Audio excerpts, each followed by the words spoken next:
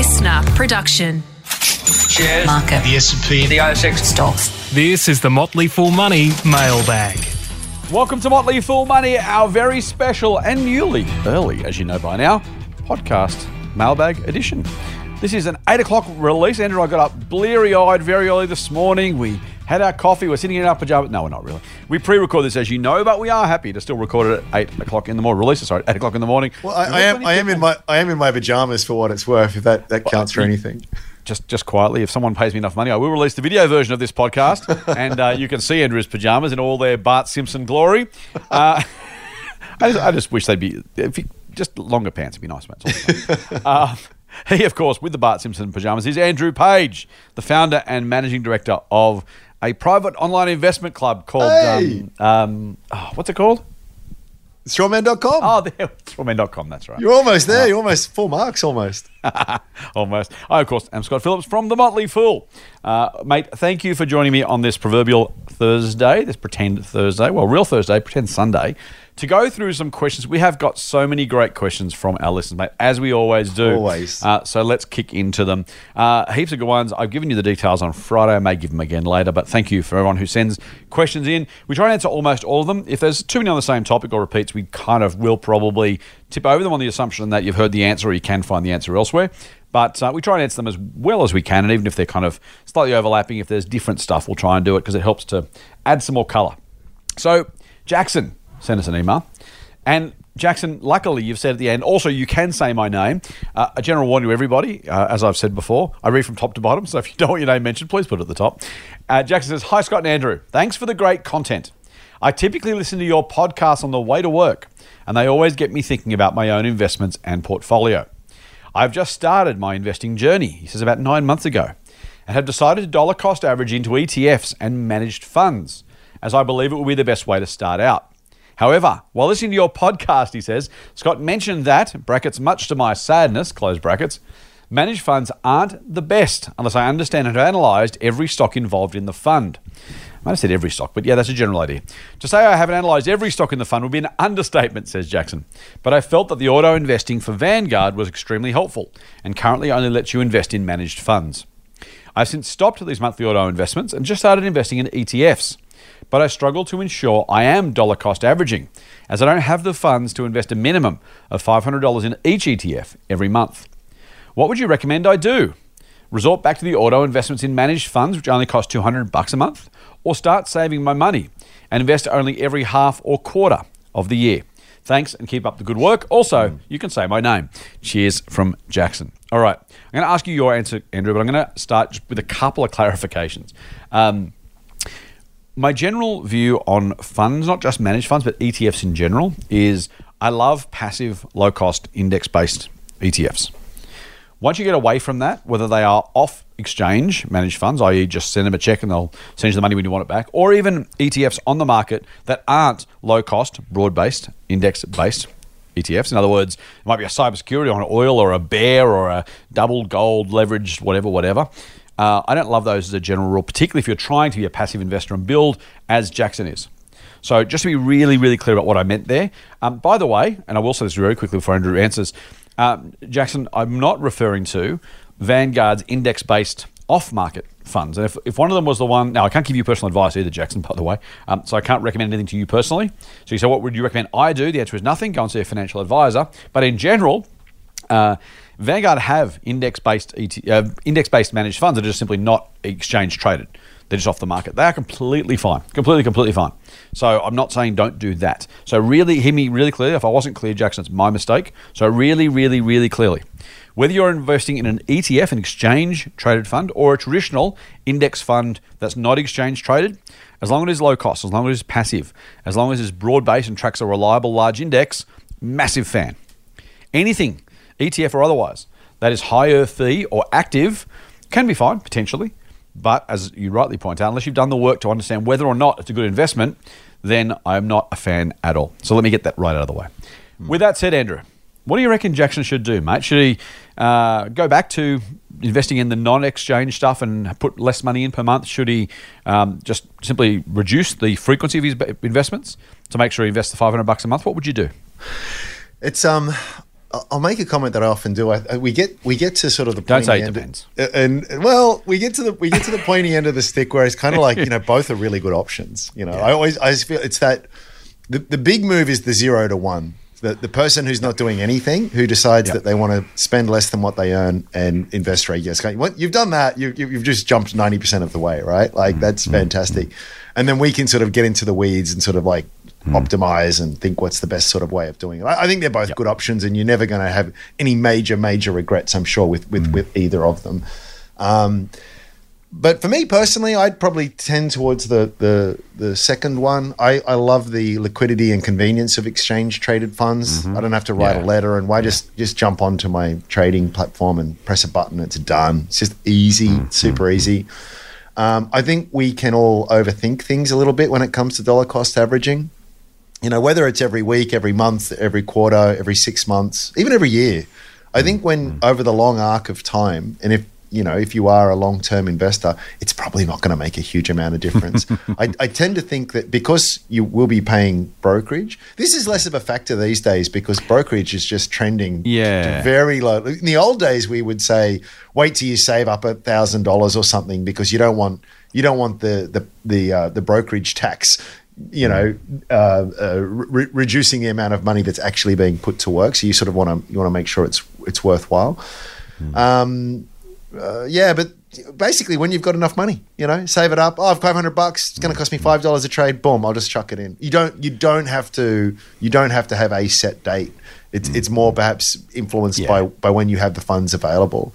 But the important thing is that you're doing it, and everything else from there is fine tuning.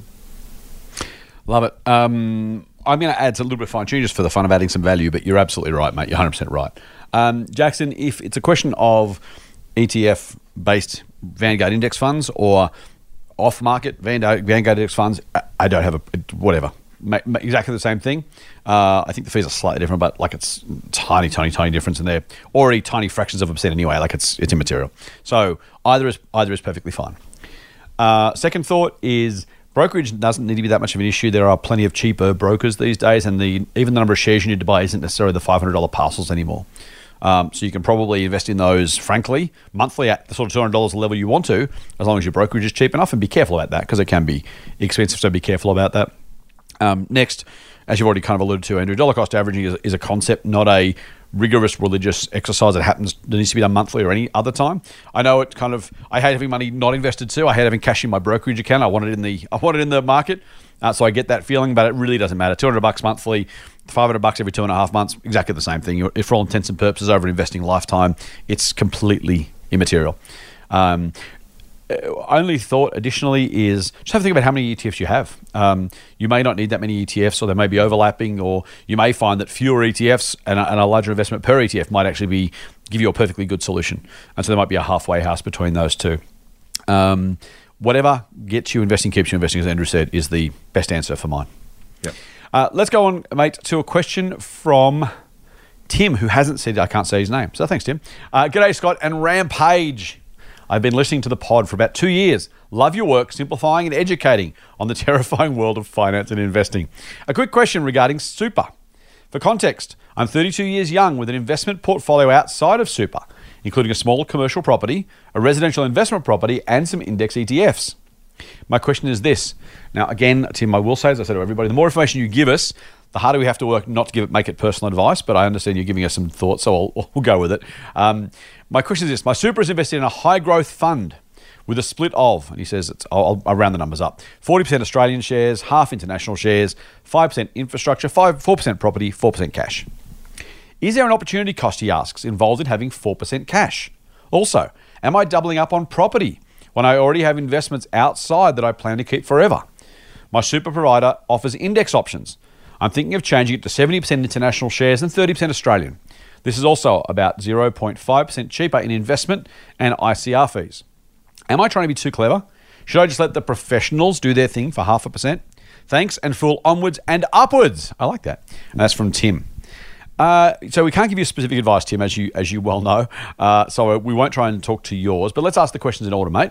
4% cash, opportunity cost or dry powder? Opportunity cost. So should be invested? Yeah, 100%. 100%. I mean, super. For a 32-year-old, 30 years of compound, it is nothing but a drag. In fact, even if you take headline CPI figures at the moment, you're actually going 5% backwards on that investment. You know, it's like there's a difference between an investment manager who just doesn't see any good opportunities, I suppose. Yeah. But one who's actually mandated to carry 5%. Yeah, that's right. You know, no matter what, I will always have 5%. It's sort of like, why? Why would you do that? Now, cash is wonderful for someone who's living off their nest egg. I mean, that's great. It's everything in this life has an opportunity cost.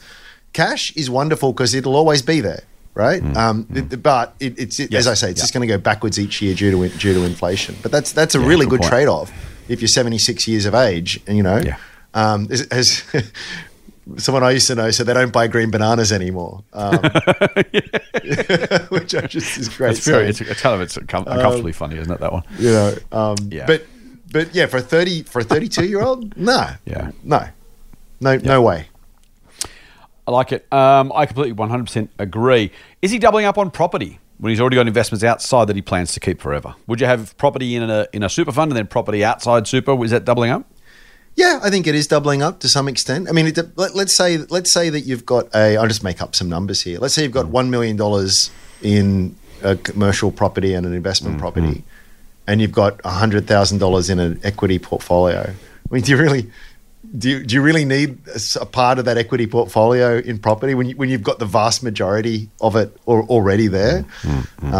Even from a diversification angle, it's kind of like it's not going to move the dial much when you're looking at those particular numbers, and that tends to be the way. Just because individual properties are so expensive, I mean, unless this 32-year-old does have a couple $1 million in an equity portfolio, that's likely to be the case. So I would say you've already got a very significant exposure to property. Keep the share portfolio for the shares. Yep, I think that makes sense. Personal to me bias. Too.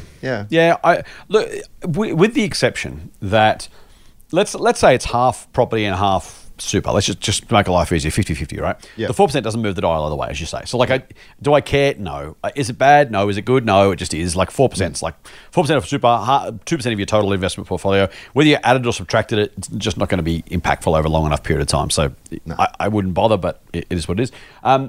Now, you'll like this one. He's thinking of changing it to 70% international, 30% Australian. It's also about 0.5% cheaper in investment fees. What do you reckon? I think that adds up for a 30-year time frame. Yeah. I think that's how I do it with my super. It's very simple, mainly ETFs. 70-30? Pardon me. I actually do. I think I don't have to be exactly like that. Well, only because my portfolio outside of super is 100% Australian, ASX. So it's kind of like, well... Yeah. Again, when I sort of look at the whole pie, I have no international exposure in my portfolio outside of super. So it's kind of like I sort of tip the scales a bit by going that way. And when I say international, I think it's virtually all US, NASDAQ kind of stuff. So and that's just me, by the way. I don't want to suggest that that's the right way to do it, but that's how I do it. I'll give you the chance twice to jump on the fund managers charging 0.5%. You've avoided it. So I'm going to take the opportunity given you didn't. Should you, look, again, we can't tell you what you should do, Tim, but do I want to pay 0.5% if I'm looking for a 30-year market-ish matching performance? Unless you have confidence that 0.5% gives you more than 0.5% in performance, because if you only get that, then you're still easy, right? So if the market does 10, this goes to 10.5 and then take half in fees, you still haven't gone forwards. So they're going to have to do at least that plus more on top of what the market's going to do. Over time, forever, for the entire duration of your, frankly, 70 years, you're going to have that money invested for. Probably, let's assume you're 32 now. By the time you get old enough, like us, you'll be living for 100 years. So 70 years worth of investing. Do you want to spend 0.5% for 70 straight years and hope you might get a better result than the market? You can. I wouldn't. I would take 0.5% off the table for me. The 70-30. The only thing I would say, for what it's worth, is kind of what you alluded to around, which is think about the whole pie. And to me, my broad answer for the whole question is think about the pie. So it's not super versus not super. It's like my total investable assets. Now think about if you want access to them earlier, then things are inside super. We've talked about that a lot over the past few weeks. But overall, your entire retirement nest egg is these two things combined. The fact they're artificially split is kind of, you need to try and put that out of your head and ask yourself, is 70% shares, 30% Australian, 70% international, 30% Australian, plus the property you've got, whatever. Does that seem right? If it's right, go for it. Fantastic. I don't have a strong view. I think that's a really good mix, quite honestly. I'm about 50-50 RAM, I think I've said before. Maybe a little bit more international, because even on the ASX, I own the NASDAQ ETF. I've got direct investments in the US as well. So I'm probably more than 50% international. It's not even necessarily deliberate. It's kind of how it's evolved with my US shares and my local and money. I've added money to some different places at different times. And it's roughly that. It might be about 50-50. So look, again, it's kind of reasonably, there's no perfect answer. I think a lot of international and a lot of Australian is good. With 70-30, 60-40, 40-60, 30-70, I couldn't strongly have a view against or for any of those necessarily as individual options. But again, as you say, 70% international in the context of half your portfolio outside super means only 35% international. And that's completely fine as well. It's not another good or bad. It just is what it is. Yep. Any more for that, mate? No, that sounds good. Different Tim. Hi guys, you were talking today about selling down an investment portfolio nearing retirement, this is a couple of weeks ago, to move towards dividend paying shares. I was surprised you didn't mention that in pension phase, all capital gains are tax free. This is inside super, obviously. A growth portfolio with huge unrealized gains could be sold and reinvest into income producing stocks without creating any capital gains tax, as long as the portfolio was no more than currently $1.7 million. Thoughts? So Tim is right. And so inside super, you pay 15% tax on capital gains now. And if you sell them in accumulation, once you're in retirement phase for that first $1.7 million, if you're lucky enough to have more than that, you can sell any income in pension phases currently tax-free. Two thoughts, Tim. Firstly, that may not be the case by the time we get to retirement. So you're taking regulatory risk. I'm not saying it will or won't, just you don't know. Secondly, you're absolutely right. As long as you get to retirement with those specific growth shares, if you're 30 today, for example, the next 35 years, if you're going to hold them for exactly 35 years, you're fine. But if you're buying them in super and you want to sell them in 5 or 7 years, when, to use the example from Thursday or from Friday, Fortescue goes to $29 a share, do I hold them and hope they don't fall for the next X years after that so I can avoid the capital gains tax? Do I sell them now and pay the tax? So you're absolutely right. If you're 58 and you can see, retirement from here, and you've got less than $1.7 million and you're comfortable and confident the government won't change the rules, I think you're absolutely right. And I'm not a conspiracist, as you guys know. So I wouldn't even necessarily avoid it because I think they're going to. I'm just saying it's one thing to say if between now and then nothing changes and it's inside super, which we didn't necessarily specify, and your portfolio is less than $1.7 million and yes, you're absolutely right, and that should be part of the consideration. So, Tim, I really appreciate you raising it. Nor do I think you were saying, by the way, that it was that simple. There are moving parts and reasons to be mindful of what might happen next. But yes, absolutely. If you got to 59 and a half, you'd be mad. You'd be mad to sell your growth stocks, invest in income producing stocks, and then retire, then go into pension phase, and then miss the opportunity to pay no tax on those capital gains. So you're absolutely 100% right. Yeah, that was a fail on our part. We should have mentioned that. That was an excellent point, and thanks for raising it. Very good point. Let's go to getting through this question about unusually fast for us, but Michael's got a long one, so this will slow us down, which would be more on pace for us. Michael says, "Hi Scotty and Rampage." I'm loving this Rampage stuff. Long time listen, but first time writing in with a question. He says, "I started investing in 2019 when I first stumbled across the Motley Fool. Have been a subscriber of Extreme Opportunities, Rule Breakers, and now Dividend Investor." The three I don't run. Thank you very much. My portfolio consists of small to medium cap and US tech shares, says Michael. Consistently dollar cost averaging the last 3 years into these high growth stocks and not really enjoying the volatility, he says, with one of those emojis with the kind of the teeth, the kind of shocked, kind of freaking out face. Luckily, your weekly pods have helped me to stomach it though. Currently down 5%, considering it was up 45% late last year. I guess that's the pain to go through before I could see some gains. Yeah, it's pretty painful.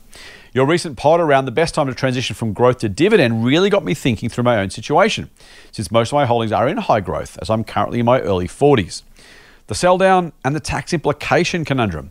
Just the thought of seeing the portfolio cut by 25% as described, or seeing the asset holding diminish over time, selling down for living expenses. Both these options do not sound appealing and would compound my anxiety as I grow older and ever more reliant on the income. I love that you're thinking forward, Michael. This is great. So I have been thinking about how I would structure my portfolio with a long-term horizon in mind and taking into account some of those points mentioned in your pod. Hold forever, diversify, dividends, minimize tax, try to beat the market. Oh, you've been listening and taking notes, Michael. Nice. I'd love to hear your thoughts on the following. Of course, it's general discussion purposes, not personal advice. Thank you, Michael. 1, he says property. Take advantage of home or investment property to unlock a safe level of equity and leverage an investable amount for a share portfolio. He says, I know leverage may not be for everyone. Essentially transition to a more diversified portfolio from property to more liquid assets, as most Australians are close to 100% invested in the family home. This transition may help in interest being deductible through debt recycling. Based on the previous pod, he says, I know Ram's view on property being a financial asset. I'm a renter myself and a landlord, as the cool kids call it, rent vesting. My views align with Ram. Property shouldn't be viewed as a financial asset, but the fact that it is, and supported by the government, we need to just play along. Sorry for my rant, he says. 2, shares. Use the funds from step 1 and regular savings to create a share portfolio outside super. Focus on Aussie stocks that have the habit of producing small amount of dividends and have a growth component to mature and increase their dividends in the next 5 to 10 years or so. This is why I find the Motley Fool subscription service so valuable. Thank you, Matt. And then 3, super. Maximize the super contribution to take advantage of the 15% tax and invest purely in US high growth shares. Take advantage of the feature of super not being able to access until 65 to stop me selling when markets are falling. And the tax-free component, he says, which of course Tim just mentioned. With the structure above, one hopes the high-growth stocks inside super will have a very long runway to maximise their returns and would not trigger capital gains. Again, the same comment. At the ripe old age of 65, one could access the total amount from super to pay off any leveraged family home or investment property. This may be a way to transition high-growth stocks to yield investment assets. If one held an investment property, there would be a steady rental income. There you go. That's a pretty detailed, pretty thorough way to think it through. I quite like the idea. So use property, generate some funds largely through borrowing, then whack them into shares, super, normal, in shares in his own name, and then high growth stuff again, as Tim said, inside super, so you can sell in X number of years and pull out the tax free capital gains and go from there. What do you reckon, mate? Yeah, I like it. Like all of it. I think it's good. We've often said before that the trouble with leverage, and leverage is something you do have to, of course, be very careful with. But the way that it's been suggested there is when it's against the home, you don't have that margin call component, so you're never a forced seller. Totally. Assuming you don't get out of whack with your mortgage payments and the rest of it. But yeah, I like that a lot. I mean, it makes sense, right? Because we live in an inflationary system, and I'm not talking about the sort of above average inflation at the moment, just in normal times, right? It's sort of, in fact, the RBA's mandate is to target 2 to 3% inflation. Yeah, so when you have a long-term debt like that, the debt in real terms goes down each year. And yet the money that you've borrowed is going into assets that, if you're doing it half right, will be going up each year. Yeah. So leverage actually, when judiciously, prudently, conservatively used, can actually be a wonderful thing. As long as your rate of return beats the interest bill, though. That's the bit that doesn't...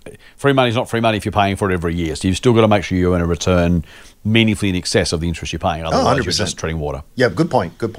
No one blinks an eye if they say, hey, I'm going to... Young couple, we're going to buy a house and just pay that off over time. Even if they're borrowing 80% of the value of that house. No one blinks an eye. And rightly so, right? All else being equal. I mean, why not? It's actually a very sensible lifetime shelter. Yeah, it's kind of becomes a forced saving and the rest of it. And, if you were to sort of say to someone, "Hey, I'm going to build a portfolio. I'm going to borrow 80% of the funds," people would look at you as if you're just, what are you doing? That is the craziest thing in the world.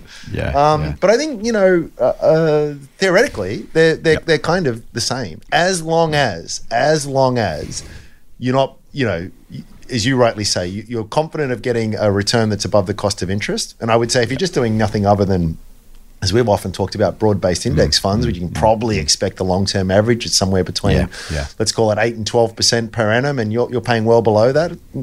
It's probably not a hard bet to make, and you're not a forced seller at any point because you don't have volatility is the risk here. But if you're not going to get a knock on the door because the market just had a big wobble and someone's saying we need you to, we're going to force sell you, then I actually have a huge amount of sympathy for that kind of approach. And if I owned a house, I'd probably take some equity against it to do exactly that. 100%. Couple of things from me. Major one, Michael, is I think Ram's absolutely right. And we talked about Friday or today, the difference between rational and realistic and temperament being the difference. We talked about the market movements. It was on Friday. And I'm just, my only question to all of our listeners, and Michael, particularly to you, just given the question, is you talked about the stomach churning gains, and you talked about how, you appreciate the pod, which we appreciate too. Thank you for listening. The other thing that doesn't get covered by Ram's answer, which is perfect, is just how likely are you to be able to stay the course during that volatility? And that's the case whether it's high growth stocks, but more so if you're borrowing, because you run the risk of compounding the problem. If you lose money and then sell out of kind of, what's the word? Capitulation, I suppose. You may lock in that loss and then still have the debt to pay. So I just want to flag that. I'm more conservative than Ram when it comes to leverage a little bit, I think. Largely because I want to make sure that our listeners don't assume they're going to be better at handling it than they actually are. The 90% of average drivers thing we talk about every time. So again, I'll throw that back in. I know I do it every time. I'll throw it back in just for the sake of it, because the right theoretical portfolio, and I actually agree with Ram. I think the structure sounds very good. Just be mindful that if and when you are tempted to make a decision that may be a suboptimal financial decision just to stop the pain, or because you get hit up with something that maybe is not a situation that maybe you don't expect, or you make a decision, or you take circumstances that weren't in your plan. The old Mike Tyson line, which everyone does all the time. Everyone's got a plan to get punched in the face, and so just be careful with that. But otherwise, I completely agree with Ram. One from Matthew, mate. He says, "Dear Scott and Ram, my essential details are..." This feels very speed dating, Matthew. Let's go with it. "I've been listening for 12 months. Never miss an episode. Thank you. This is my 4th question." Oh, good man. "And love your pod and the community service you provide." Fair enough. Okay, that's good. We'll take that. Matthew, I'll invite you back for a second date. "I have a suggestion I would love to hear your opinions on. Are there alternative tools to interest rates when it comes to managing inflation?" And we talked about this actually last week as well, which, by the way, I then threw in an email. So thank you for that question. I can't remember who that was from. Joe, I think it was, from memory. But here's Matthew's solution. He actually, funnily enough, says the same things as Joe, but something else as well. He says, "Interest do not cover the entire population. We know that. And arguably they impact the wrong sector of the population. Here are 2 suggestions," he says. "Firstly, tax. Why not increase tax rates? The government will collect more revenue and it covers a broader base of the population. Given our overcomplicated tax system, which is another topic for another episode," he says, "we'd have to be more specific on which tax to increase. I would vote to increase GST, as this is the fairest of all taxes and businesses shouldn't be impacted too much. What do you think?" And then he says superannuation. This is exactly the same as Joe's point, which I love, and I'm only jealous that you two blokes thought of it and I didn't. So thank you. But he says the same thing. "Could we not increase the portion of our salaries that go into super and have this fluctuate as set by some central non-government body so it's not politicized?" Good choice. He says exactly the same things as Joe. So Matthew, we've covered Joe's response and Joe's thoughts, but I'll go to question 1, mate. Should we just cut the chest and use the tax rate instead? Yeah. I love these ones. Yeah, I mean, yes is the answer, but right. It's going to sound really cynical, I suppose, but it's just whenever you've got a politician involved, it's going to, the incentive structures are going to be around what keeps me elected short term rather than what might be more sensible long term policy. It's just it is what it is. No one's necessarily evil here. It's just how the game is sort of structured. So while this is kind of my criticism of MMT, which has sort of been in vogue, it was a couple of years ago, this idea of modern monetary theory, which basically says governments should just create as much money as they need for anything, and they just take it out of the system with a more dynamic tax policy. Yeah, actually, I think cognitively, I really like it. I think it's kind of like communism. It's going to be a controversial topic. Oh dear. Works wonderful. Works wonderful. The podcast. Let's put some time aside. Shall we talk about communism, Andrew? It's 29 minutes in. It works in theory, right? It just doesn't work in practice, and it doesn't work in practice because people are people. Correct. So while I think if we lived in a perfect world with a benevolent, hyper intelligent dictator, like one day when the Google algorithm is running the world, and we've solved the AI control problem, that's probably the exact way that we should do it, or that the AI should do it. But while ever we've got flawed human beings with making the decisions. I just think it's going to be a recipe for disaster, unfortunately. Yep. Yeah, I completely agree with you on MMT, modern monetary theory, for exactly that reason. It's like, and at the end of the day, we're using the tax system, we're using rates. It's kind of the same thing. Like they kind of developed this entirely. The MMT guy's going to. Thank you for raising it now, mate. Now we're going to get a bloody avalanche of correspondence. Controversial.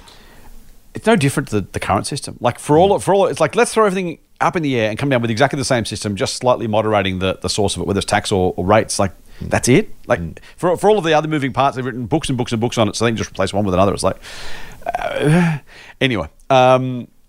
I agree with you entirely, Andrew. I don't know that tax actually is enough to do the things that we were trying to do and be fairer than rates, depending on how it's implemented, to Matthew's point. Only in the sense that flat rate taxes tend to be regressive by nature. And so while interest rate increases hit people who maybe don't deserve it or who are just a smaller subset and hit them harder than someone else. If I have a $1 million salary and $100,000 left on my mortgage and someone's on $80,000 a year and trying to pay off a $400,000 mortgage, the rate increase hits us differently. Even if I had a bigger mortgage but a much bigger salary, it would still hit us differently. GST kind of does the same thing, right? Because if maybe I'm buying my Ferrari, maybe I'm not. Maybe I'm buying a Camry, maybe I'm not. But it's harder for lower income earners to avoid spending things on groceries and electricity and stuff like that, or other things that would attract a GST. So I'm not entirely sure that it would be fairer than interest rates, quite honestly, to use GST. And if we use the income tax system, it probably would be you couldn't do it in real time, realistically. I mean, you probably could if you ask businesses to adjust what they're extracting on a monthly, weekly basis. I guess maybe at some point. So yeah, look, I don't hate the idea. I don't think it's better than super for the reasons we've talked about before. Firstly, no one's going to increase taxes. The politicians aren't going to do it, and the public aren't going to vote for it because we're all not that bright, and we care more about now. Future Scott can get stuffed. I want the money now. It's why the central banks themselves are non-politicized, right? For exactly that reason. So it's not a bad thought, Matthew. I think along the lines of super, I get the why. I don't think it's politically likely. And by the way, we should separate politically likely from actually desirable, because we shouldn't let politicians just do the whole, well, it's too hard, so I'm not going to do it. It's like, no, if it's responsible, you need to do it anyway. GST is the easiest one to do for sure. I'm just not sure how fair it would be applied. Fairly, it would be applied. I think there's other ways of probably doing it. That being, as you say, Matthew, rates aren't fair anyway, so it's no worse. But it's kind of one of those things of like, what if we did all this work and got to the same point, but with much, much more pain? So we could probably avoid that. But that's just my view. I think with super, you could make the reasonable case that people were getting more money if it was coming out of the take-home pay, going into their own accounts. So it's less like the government stealing from me, and more like, hey, it's future me gets more money. And they won't necessarily love it, but at least they feel like they're getting something back for it. Is that fair? Yeah. It's a deep rabbit hole. I do tend to think that, well, here's wheels within wheels here. I do tend to think interest rates are something that's actually very naturally determined. In other words, if I'm going to lend money to you, you and I are going to work out what's appropriate. I don't need a central authority, right? Like how much money I lend you, or whether I lend you money, will depend on what needs I currently have, how trustworthy, i.e. how risky I think it is, what opportunity cost I have by giving it to you. We'll come up with a number. I was like, okay, Scott, here's $100, but I want $110 back in 6 months' time. And we will agree to that. So when you have these centrally mandated things, it's kind of a bit of a perversion of what markets and stuff are all about. And I say it's wheels within wheels because in a way, I know we give a lot of power and agency to central banks, but kind of that's what happens, right? It's the bond market. It's people out there deciding what they can raise money at, what rate of interest, and people will choose to buy that or not buy that, or buy it and then sell it at different prices, depending all on their individual views. And the central banks try to influence that with overnight interbank rates and the et cetera, but it's kind of I just think the policy tool that is interest rates is one that is given more power and effect and importance than it is probably due. That is a highly controversial statement. I know that because it's the only thing that we always sort of tend to talk about, and obviously they are important, what central banks do. I just think that there is, when you start really putting the magnifying glass over that and the mechanics and the agents at play here, it's a bit more nuanced than I think we often give credit to. At the end of the day, it's the market that leads the central bank and not the other way around. Look at what happened after the GFC, right? Central bank, quote unquote, did all this money printing, and yet we never had any inflation or anything at the time. What they really did was just create a bunch of reserves for commercial banks. They bought a lot of paper off commercial banks, but the commercial banks didn't lend any of it out. It never got to the real economy, and that's because you can't hold a gun towards JP Morgan's head and say you've got to lend this out to this company or to these people. They will make their own decision. There is very much market forces at play here, I guess, is what I'm rambling about. Yep, I think that's all fair. I don't necessarily agree with you as clearly on the role of central banks, but I think you're right about the question about the horse and cart and who's driving what and to what degree. So I completely agree with that bit. Yeah. Motley Fool Money. For more, subscribe to the free newsletter at fool.com.au/listener. Mate, a very different question from Dan, a stock question. Morning, lads, he says, I'm new to investing, and I've quickly learnt just how much there is to learn about this business. I own a few shares and really just investing change at the moment while I learn. I'm reading and listening to your podcast, which is helping immensely. In the last few episodes, you've talked about the aspects of Zipco, and why it was never a good long-term buy. And you also mentioned Harvey Norman, and that you think it has good growth potential. I'd appreciate if you could spend some time explaining in detail how you analyse these two stocks to reach the conclusions that you have. Cheers from Dan. Dan, we did a bit of an episode while I was away, just kind of breaking down some companies. So hopefully you've had a chance to listen to that one. We'll talk about Harvey Norman and Zip, mate. Just quickly, I'll give a quick Cliff's Notes version of my thoughts on it. I'll get your thoughts. By the way, Dan, I dare say that Andrew and I probably won't agree entirely on some of this. So part of the answer is it depends, right? Or everyone has a different view, or there is no absolute truth. Let me talk to you about Zip. So personally, I don't remember what I've specifically said or what Andrew said or who said what about what. Zip has absolutely cratered. And I think for me, what I didn't like about investing in these businesses was the question about the long-term viability of the business models and the attractiveness of the business models for the consumer and the business, and also the competitive space. So if I think about Zip, first thing, buy now, pay later in general charges a lot more at the moment than every credit card company out there for the merchant. Now, it's free for the consumer, which is why it's attractive. And over time, it's fair to say there haven't been many businesses that can continue to charge massive premiums over their competitors and do that for any extended length of time. So my first challenge was, how much is this really going to be able to charge? Once it becomes normal, what are the buy now, pay later providers in general? What are they able to charge? What's their pricing power at that point? Secondly, I wasn't sure how many buy now, pay later options are required by the consumer or the merchant. The concept is there. Once the concept is proven, okay, so buy now, pay later is a thing. Personally, I expected, and it's happened to some degree, they're not entirely yet, I expected buy now, pay later to become a feature of other payment methods.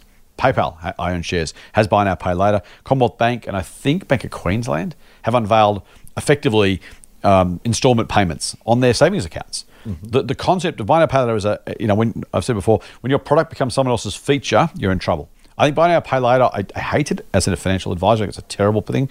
It's enticing people to use credit they don't need to use, but I think it'll become a feature of other things. And so if you're a standalone product provider, if you sell cameras and there's a camera on every phone, how many cameras do you sell? Probably not many. So there's that. If buy now, pay later does remain, Afterpay is by far the dominant leader. And why do you need Zip if you've got Afterpay? As a retailer, as a consumer, there are sort of tangential reasons you might need them. But I don't really think it's a strong one. And then overall, the business model thing, bad debts, cost of capital as interest rates go up, which they are, just never particularly a fan. So that's why. Harvey Norman, very, very, very, very different business, and a very simple theory, which is just, I think for a long time people will keep shopping at Harvey Norman. We'll shop increasingly online, including at Harvey Norman, and their online growth they were late to the party because Jerry poo-pooed it for years and then finally got on board. Will someone else, put Harvey Norman out of business? Probably not. Will they continue to survive? Yes. Will they thrive? I think probably. But even if they don't, with a PE that was in the single digits, they didn't have to grow at all to be a good investment, given the income, cash flow, and everything else. It was just seemed too cheap to ignore. At some point, it's probably a sell. We talked about Fortescue. If Harvey Norman shares doubled, I'd probably sell them because I don't know how much growth the business has got. So there is some limit to the PE expansion before you say I'm out. But I think it's a strong, consistent business with a very loyal, large customer base who show no signs thus far of going anywhere else. As much as others are growing and maybe even growing faster, you don't have to win, you just have to make money. And so Harvey Norman is part of a portfolio. I own shares of that for exactly that reason. That I think it's sometimes you don't have to necessarily look too far into the future, particularly with established businesses, right? What if people stop shopping there? Well, at that point, I can make a different decision. What if sales decline? I can sell my shares at that point if I want to. At the moment, the business seems solid. It seems sustainable.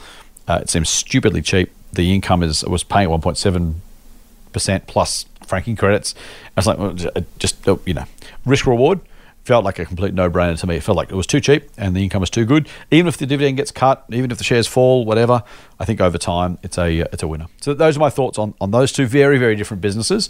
That's why I think Harvey Norman has good growth potential. You asked about that specifically, Dan. It's not there's no smoke and mirrors here. It's just literally, I think the economy will grow. I think Australia will spend more on white goods and brown goods and the furnishings. I think Harvey Norman will continue to have a share of that because I see no reason for it to change. So I think it'll grow moderately for many, many, many years to come. If and when it doesn't, I get a chance to sell my shares. But because I'm paying a very, very cheap multiple, the downside risk is relatively small. I'm not paying. If I was paying 84 times earnings for Harvey Norman and I had to grow at 20% a year for the next 10 years, then I'd have to make some more heroic assumptions. I don't think I have to at the current price.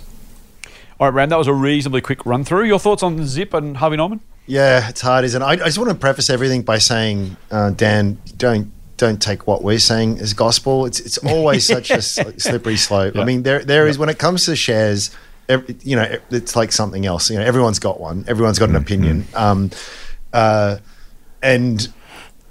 it's. I'm just very nervous of always saying any of this because it's yeah, totally.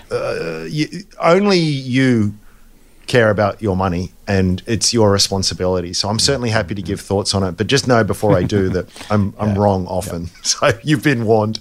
I agree with you on Zip, mate. Zip is here's the thing with Zip is that you can have an opinion on the quality of the product and the offering and the likely growth. And you might have had a positive opinion on that. The thing that kept me away from it was that people would go, oh, it's great because it's a new way of paying and they're going to get heaps of market share and they're going to grow really well. And my response to that was, well, even if that's true, it's in the price. This thing was trading on a forward price to sales of like 15 at one point in time. Now, again, that's sort of like, well, is that a high or a low number? Just, again, think about it from first principles here. If they never had any costs and they paid out whatever they sold and a dollar's worth of, revenue, they got to keep it all and they paid it all out to you as a shareholder, it would still take you 15 years to be made whole that's again. Right. Think about it. And it's obviously possible, by the way. Yeah, but it's impossible. They have costs. You've got to pay their staff. Their servers need. It can't be done. So that's fine. And sometimes that makes perfect sense because you know what? They continue to compound their top line at 40%. Eventually, they're kicking out a 30% net margin. They're just gushing cash all over the place, and it might be 10 years away, but the magnitude of the money is so high that it's still worth it when you sort of do all the sums and stuff. And that's the story again of classic of Amazon and all those success stories. So it's fine, but it's just that it's sort of like, well, if that all happens, I get a decent return, not a wonderful return. Yeah, that's right. And it is. I often talk about asymmetry. It just meant that two scenarios here. One, it goes perfectly well, and I might get 10 or 15% per year. That's very decent. It might not go so well, and I lose 90% of my money. It's like that is an awful bet.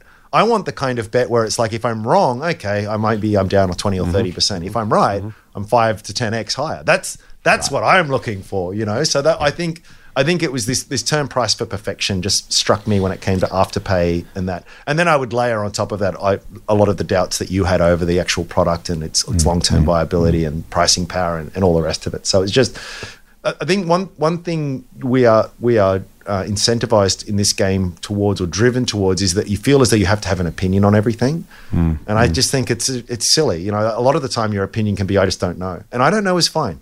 Just move on. Wait till you find something you've got a lot more certainty on and invest in that.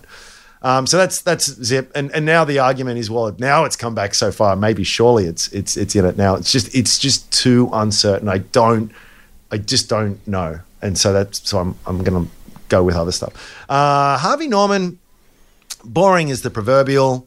I don't think they're going to grow much. I think they'll probably grow sort of in line with the general Australian economy. 3, maybe 4% per year.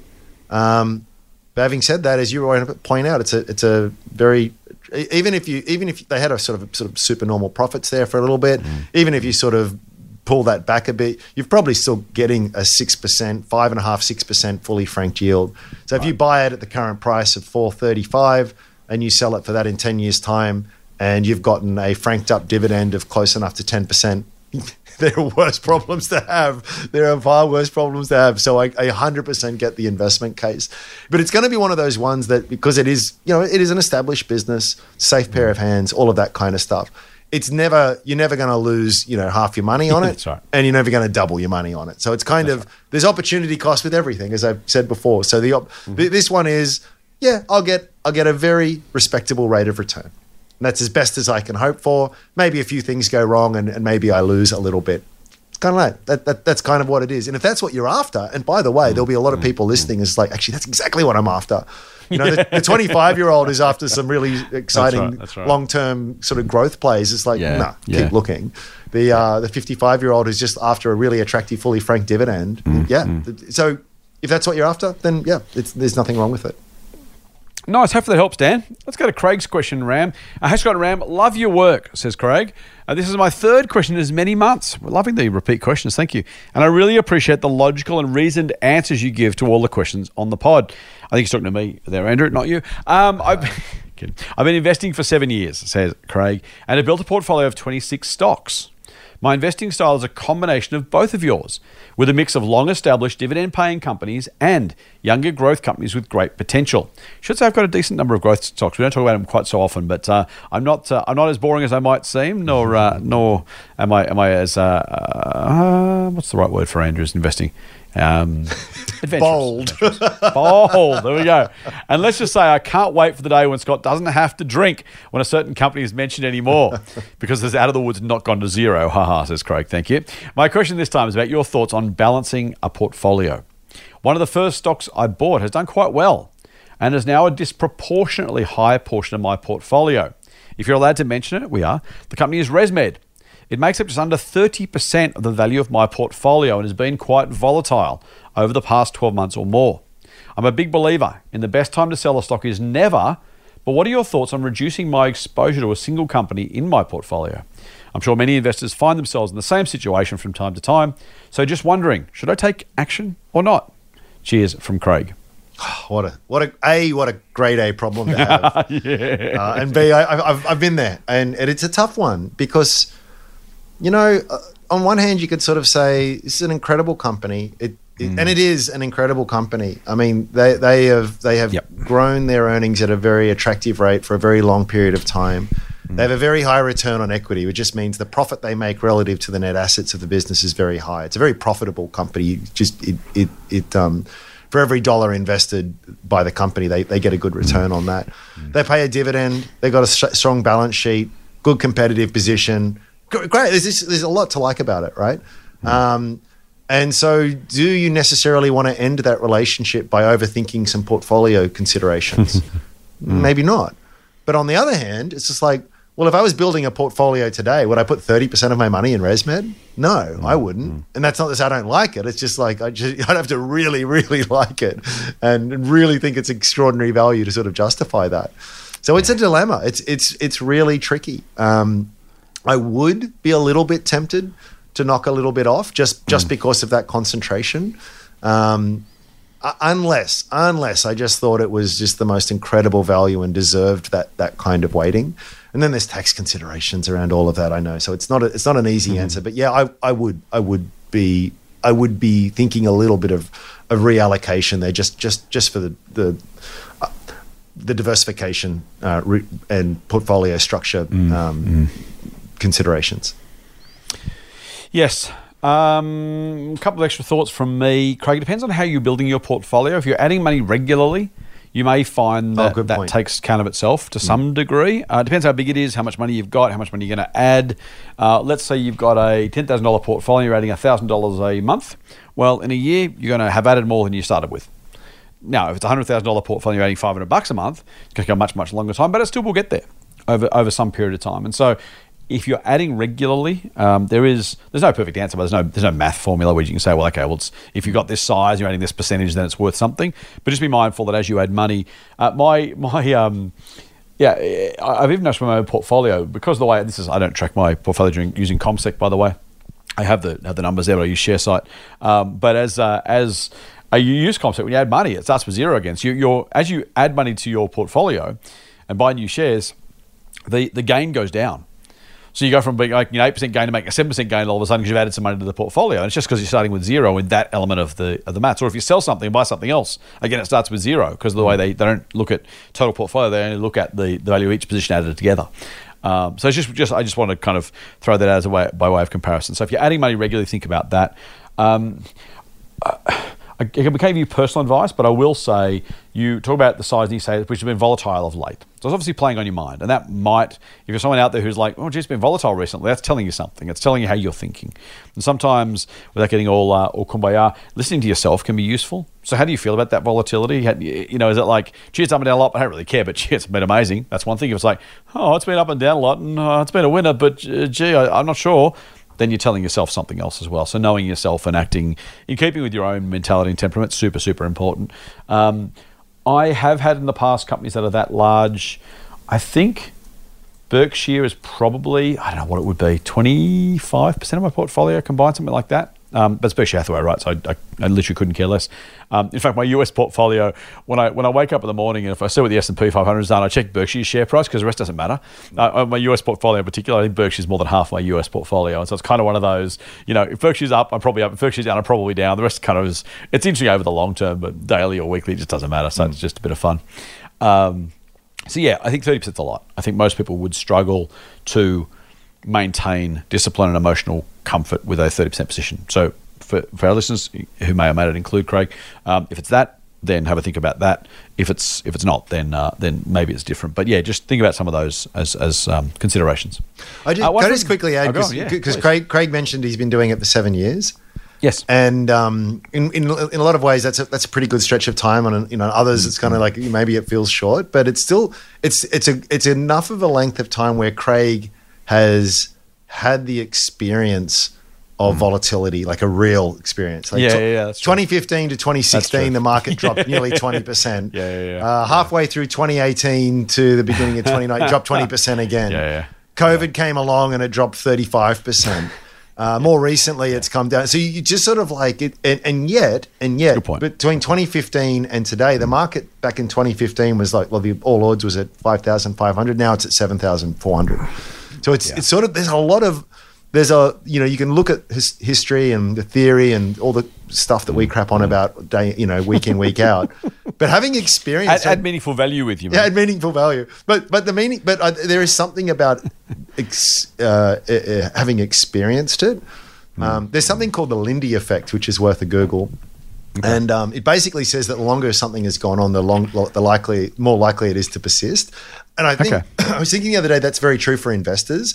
So if you sort of start dabbling in the market and you get wiped out or you get sick of it pretty quickly, that's it. But the longer you've been at it, the more you've had the direct visceral experience of these things, the more sanguine you become, the better you become, the more likely you are to continue for doing it for more and more and more time. And you just said before, it's like, I couldn't care less because Berkshire's done this. Because I bet that's true, but I bet it wasn't true the first few years of your investing journey. Yeah. And now you're at a point because you've been doing it so long. It's like the market could almost do anything. And if you were to say to me, "Oh God, yeah, Ram, I'm out," I'd be like, "What?" I'd be really, I would be really surprised. I'm all in Bitcoin. Yeah, all in Bitcoin. Yeah. So it's kind of, I think Craig, nice. Good you've call. got your story there paints a lot of lessons. Nice. I want from Jamison and his brother Kieran. Jamison says, "G'day Scott and Ram from the other side of the podcast machine. My brother and I have been loving the latest batch of episodes, especially the practical ones that put all the theory into practice. That's good. I'm curious with ETFs," he says, "who gets the voting rights for the individual shares held within the fund? Obviously not us, the unit holders. Does the manager or some other third-party group decide what the vote should be? Or do those shares not come with voting rights? Considering the stakes some of the funds have in many Australian companies, that would give those funds considerable sway in company decisions. It seems that ETF providers like Vanguard and BlackRock have a major, if not majority stake in almost every large company I look at. Should we be concerned about the monopoly these companies seem to have, or am I worrying about nothing? Thank you for both sharing your wisdom and humour with us and being the only podcast we don't need to listen to at 1.5 times speed." Cheers, Jamison and Kieran. That's brilliant. That's excellent. Jamison, the funds make the votes. They vote on their own behalves. Generally speaking, they are pretty conservative voters, and you don't have anything to worry about with the way these guys are voting their shares, in my opinion. The stakes they hold are nowhere near half, by the way. They'd probably be lucky. Would it be even 10%, Ram? I'm not sure. It might be. I think it's a great question. Good thinking. I think it's an absolute total non-event. But you may have a different view, Ram. Yeah, no, I think that's largely true. I was actually thinking this is why some of these sort of fashionable ideas that we can laugh at. We've gone. I don't want to open up this Pandora's box, but we've talked a bit about ESG and all of this kind of stuff. I have some thoughts. Yeah, it kind of on one hand it's all pretty silly. On the other hand, it's kind of like when you do have some of these big institutions with big influence. And it is all the rage now to sort of have that kind of focus on things, and that they might feel as though for political or whatever reasons that they need to vote in a certain way. It can be influential. I don't think it's ever going to change any major direction for any of these big companies, but they definitely have power. They definitely have. I know Vanguard was to call up CSL and say, "Hey, listen, we're going to vote against this kind of thing." They will listen. They will 100% listen. Yeah, they really will. So they do have. I mean, absolutely, the listener is 100%. There's a lot of potential power. A lot of potential power, but they're not. What's the word for it? They're not advocating for any sort of particular kind of. They are passive. Yeah, ideologically as well as practically. Yep. I don't think there's anything more we need to add to that. Really good question, Jamison. Good thinking, but not something to worry too much about. Mate, I want to finish off with a question from Grace. And Grace says, "Hello, Scott and Andrew. I recently discovered the Motley Fool podcast and have spent the last several months going deep into the archives to listen to every episode of the show." Oh, dear. Thank you for doing that, Grace. I apologise for our first year or so because it probably wasn't great. I've said before, the first episode was literally entirely scripted, which compared to what we do now is slightly different. Let me put it that way. Mm-hmm. I have learned so much, she says, built a small library based on your book recommendations, and I'm ready to put it all into practice. I've also signed up for your service, thank you, and aim to invest $1,000 a month into the market. I have 2 questions I would appreciate your take on. And Grace got some PS at the end, which I will share. 1, in terms of structuring your portfolio, I understand it's important to have a broad base of diversification, and I'm aiming for a core and satellite strategy. I want to ensure that I have a broad exposure to the market as the core of my portfolio, but also invest into some direct companies that are compelling. Given I'm just getting started, I'm mindful it will take a long time to build up that core base. She says in brackets, let's say ETFs such as Vanguard's Australian Shares ETF. However, isn't this core base essentially what my super is, as I have invested it into a 50-50 high-growth Aussie International Index? Is it logical to treat my super as the core of my investment portfolio and treat my monthly investment contributions as the funding for my satellite? Is my logic flawed in any way? What do you reckon, mate? Core and satellite, super, and then outside super? Is that one way to look at it? Yeah, no, I think it's entirely sensible. Yeah, I mean, you keep the super for the more conservative stuff. you're going to be adding, or your employer is going to be adding to that every month. Your dollar cost averaging, you're building up a lovely nest egg. Everything is going well. You could choose to contribute more to that, and there are tax advantages and other things that we've talked about recently as to why you could consider that kind of stuff, and keep the stuff outside of it for the stuff that's a little bit more spicy, shall we say. Yeah. But I mean, I think it's always a good idea to start small, and you can move the dial as your experience and grows. I think you don't need to jump in the deep end to begin with. So you might have, maybe when you very, very, very first start out, it's 90% in ETFs and all the good, safe, super sensible stuff. And that way, if the other 10% blows up, it's not great, but it's not far from the end of the world. And then, as you can move that dial as you gain in experience and confidence. Nothing wrong with that at all. Yep. Grace, my only additional thought is I don't know that you need to think about them as two separate pieces. We said before, think about the whole lot as one big pile and work out how you want to split it. It's kind of, so if you want to use super as that and that works for you, then that's fantastic. You could have half and half in each. You could have, core outside, satellite inside. You could have half core, half satellite in each of those things. Whatever makes most sense for you, but try and think about the whole lot as one big group rather than two separate elements, would be my thoughts, just to avoid any unnecessary or unintended consequences. But otherwise, perfect.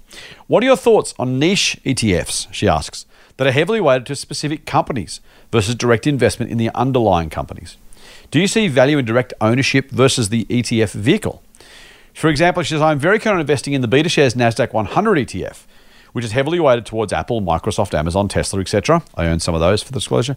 And pondering whether it is best to just invest, say, $1,000 each in the top 10 holdings versus $10,000 in the ETF itself. What do you reckon, mate? Yeah, well, just full disclosure, I've got that ETF in my super as well. The top 10 I forget exactly, but they will represent the lion's share of the weighting. So it's kind of, even though there's 100 sort of stocks that are in there, it's sort of like, as you said before, it's like it all depends on what the main ones are kind of doing really at the end of the day. I just like the convenience and the one-stop shop of it all. So you could invest directly in the top 10, and that's probably advantageous if you want to exercise voting rights and all this other kind of stuff. So I wouldn't say it's a bad idea, but I'm a pretty hands-off, lazy kind of guy when it comes to that side of things, and I love the convenience of just saying throw a net over the 100 biggest tech stocks in the US, and just give me a little bit of each, and I can focus on my other things. I think that's right. So I'm going to answer slightly longer. You have niche ETFs and then use the NASDAQ 100 as an example. And I guess, Grace, not to be splitting hairs, but I don't think I'd consider the NASDAQ 100 ETF a niche ETF. It is, by definition, skewed towards tech, and so it's less broad, narrower than maybe an S&P 500 ETF, for example, entirely. But an index-based, an exchange-based, effectively NASDAQ exchange ETF isn't really niche. So I kind of would answer the questions separately. You know by now, I don't love niche ETFs generally. If you're buying a cybersecurity ETF but don't know about the individual companies and their prospects and their values, then buying the ETF to me is a little bit of a challenging thing to do to try and get the benefits of ETFs that we talk about when we talk about those broad-based index ETFs. It's not low cost. It's not diversified. There is no sense of whether or not they're super undervalued, fairly valued, or overvalued. So buying that ETF just for the theme, I think, is like saying, well, retail's good, I should buy company X. Like, well, will that retailer win?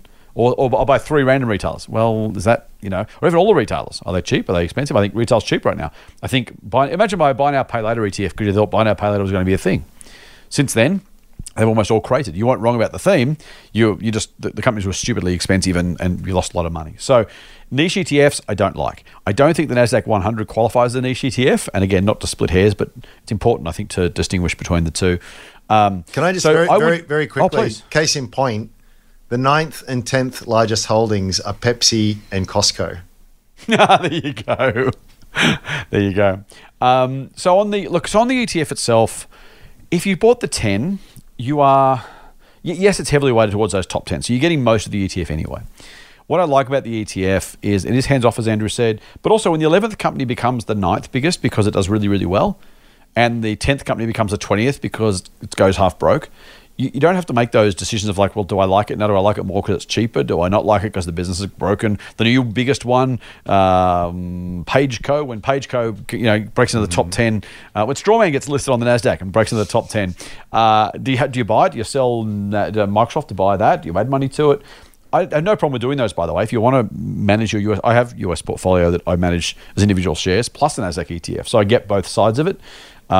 Generally speaking, I love the ETF idea because it balances for you, right? If Google gets bigger, I own shares, you get more money. If Google doesn't get bigger, but Strawman comes in and gets bigger, then I win because I own the ETF as well. It's a very simple way to do it. So personally, if you're going to buy just the top 10 because they're the top 10, I would buy an index. If you're buying 10 out of the top 12 because you like those 10, you don't like the other 2, then that's very different if you've done the research. That's kind of my idea. Yep. Grace is excited at the potential to hear the answer to these questions while I am meal prepping for the week on a Sunday morning. Thank you for the new release time, she says. Thank you again for all your knowledge and making investing seem approachable. Cheers, Grace. Now, she says it then, no need to read these on the podcast, but... Now, Grace, I'm going to assume you didn't specifically not want me to read them on the podcast. My apologies in advance if you don't. But I wanted to read these, Andrew, because I think they're useful and I think they are in keeping with what we're trying to do with this podcast. Grace says, P.S. My husband introduced me to your show, and I really appreciate the episodes you have done about engaging women in investing. The share market used to terrify me, and now my husband and I enjoy analysing where we will invest each month together. Learning about investing and enhancing our finances has become my passion, and I owe it all to your show. We don't want too much credit for that, Grace, but I'm just super glad you've got involved and got engaged. We've been able to help you with that. Awesome. She says, PPS, I also really appreciate your insight into teaching kids about money. My little ones are 6, 3, and 1, and I am so passionate about giving them the tools of financial knowledge. I grew up knowing nothing about personal finance or investing, just was lucky to be a natural saver, but wish I had known more in my 20s. In brackets, all that potential compounding time, close brackets.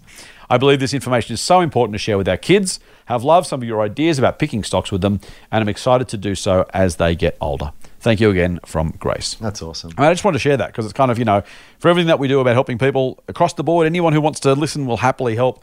But if we're helping women invest, we're helping people help their kids invest, then hopefully we're doing some good work. And it's not about us, it's about our listeners. But thanks, Grace. I appreciate the kind words, mate. It was very kind of you to say. And hopefully we are helping some people make some changes. So that's a pretty positive thing. Yep. I think it is important to push back against the BS that is, like all industries have their, mostly us, unappealing sides, but the finance industry is horrible, and it is entirely geared around making it seem opaque and difficult and inaccessible. Because if that's the case, then you need someone to help you do it. And I actually feel I've used this analogy before. I think it's the same with the health, the fitness sector as well. I mean, it's not like a personal trainer can't do wonders for you. Absolutely they can. But, maybe give up the ciggies, stop drinking 6-pack of beer a day and go for a walk occasionally. That was just like the quantum level of improvement, jump on your improvement and your health is just so ridiculous, right? And I think it's like our industry to a large extent. Like, spend less than what you earn, buy broad-based index ETF, Go do whatever invigorates you in this life. It's absolutely accessible, and it's really, really straightforward, and it's really easy. The only thing that I wish we could know, and if I did this I would be doing, would be how to sort of accelerate everything and just make a fortune really quickly. But I can't do it, unfortunately. So I'm sort of stuck with get rich slow. But that's pretty cool. I'll take that. I'll take that road, that pretty sure road, over coin flipping. So yeah, I'm glad it's coming across as accessible and also empowering and exciting, because it really is. It can get pretty dry, all this kind of stuff, but it can also come across as pretty sort of like, we're all about money, and it's not really. It's all about choice and freedom and lowering anxiety out there. Money is just what is the mechanism that we sort of all use to interact in our modern society, and it's not about driving Lambos. It's not. If I had $1 billion, I wouldn't buy a Lamborghini. It's just, my son would. It's some. Well, he already thinks he's going to buy one. He's not going to. Well, look, whatever floats your boat. We've all got different passions in life, but it is all about sort of security and freedom and all of the things that are super important to being human. I would argue. So if you can go in with that mindset, you're gonna probably do pretty well. It's a proxy for choice and freedom, as you say, mate. That's frankly, I don't think it's too controversial to say. I'd rather help a whole lot of people get started investing than make a moderately rich person moderately richer. And I'll do both because that's what we do. Yeah. But like realistically, and if members love us and if they're moderately rich and they want to get moderately richer, then cool, we're here to help them. And, our advice is, the good thing about our advice, the good thing about shares is 1 share or 1,000 shares or 1 million shares, you get the same percentage return. Mm-hmm. And it's just such a cool thing to do because if you're just getting started, you want to buy a share of something, great. And if someone else got 1,000 of them, well, they'll do well, you'll do well, everyone does well if if we do our jobs properly and we help them invest. Mm-hmm. And if we get some people started through that process as well as helping those other people, then hey, even better. Yeah. All right, I think we are done here, mate. If you want to, all the details, info@fool.com.au. Look us up on all the socials. Andrew will be on TikTok very, very shortly, I'm sure. Stay tuned for an announcement. No, I'm kidding. Any day now. Any day. Any day. Until that day, full on. Full on. The Motley Fool and people appearing in this program may have positions in the companies mentioned. General advice only. Please speak to your financial professional to understand how it may pertain to your situation. Subscribe to the free newsletter at fool.com.au/listener.